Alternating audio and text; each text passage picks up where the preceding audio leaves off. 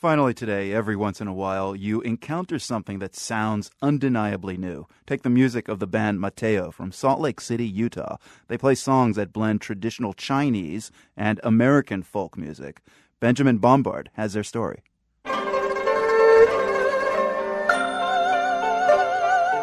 Traditional Chinese folk instruments are generally used to play traditional Chinese folk music. Stuff like this.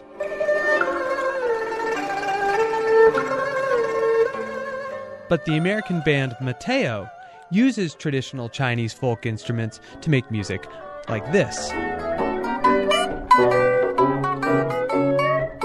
You might recognize that tune.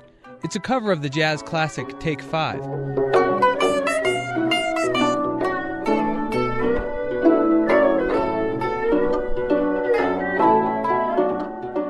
Matteo are four 20-somethings from Utah. Eric Chipman, his wife Bryn Bagley Chipman, Luke Williams, and Jordan Riley. Eric, Bryn, and Jordan all speak fluent Mandarin Chinese. They were raised in the Church of Jesus Christ of Latter-day Saints, and they did their Mormon missions in Taiwan. You just agree, I'm going to go be a missionary, and wherever you send me, I'll go. So you just get a letter, and you open it up, and oh my gosh, I'm going to be in Taiwan for the next year and a half or 2 years. That's Bryn. She's a talented violinist, but in Matteo, she's often called upon to play the erhu. It's an iconic Chinese instrument, a fretless fiddle with a slender neck and just 2 strings. Bryn had been to China before as an English teacher, but as for Eric, the very thought of going to a crowded Asian country was overwhelming. Before I got assigned, I couldn't have thought of a place I wanted to go least. I hated big cities, I hated crowds, and you just see this footage of those streets with just thousands of people. That looks awful to me. I was really, honestly terrified of it. When he wasn't proselytizing, Eric spent a lot of time hanging out in music shops, checking out traditional Chinese instruments. One of them caught his eye. The guzheng is the one that I'd always go to because you sounded better playing it than the other ones, It was just like you sat down and the people I'd be with were like, wow, you're really good at that thing. Shipping it home to Utah wasn't easy or cheap, but Eric began using the guzheng in his music. The first song it really worked in was called Sweet Sweeping Joy.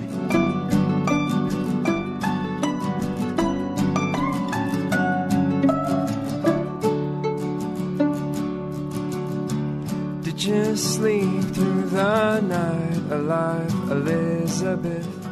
That song's on the band's first album, The Morning Market.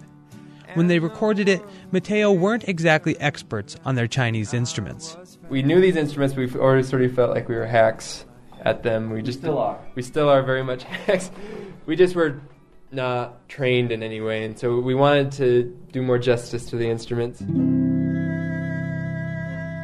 Eric and the rest of the band spent 6 weeks last summer studying music at Sichuan University in Chengdu, China, and they learned just how incorrectly they'd been playing their Chinese instruments. There's just a very certain way to play the instrument. The innovation and trying a different way isn't necessarily valued. When we played things that were new or different, it was kind of just confusing to them rather than being like, oh, that's cool. So the first 4 or 5 lessons, I was sitting on this note chain just going...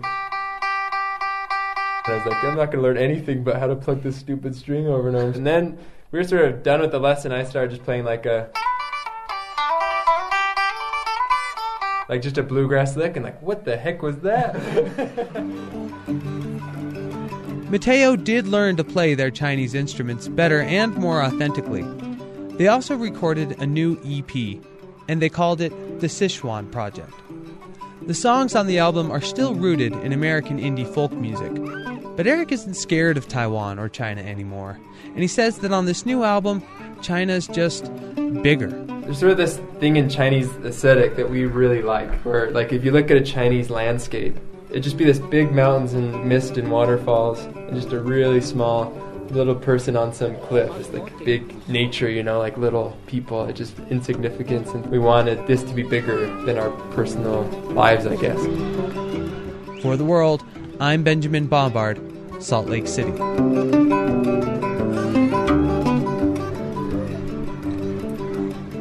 Wow, on paper, I never would have guessed Matteo would sound so cool. Matteo put together a video from the Sichuan Project, and we have it at theworld.org. From the Nan and Bill Harris studios at WGBH in Boston, I'm Marco Werman. Thank you for listening.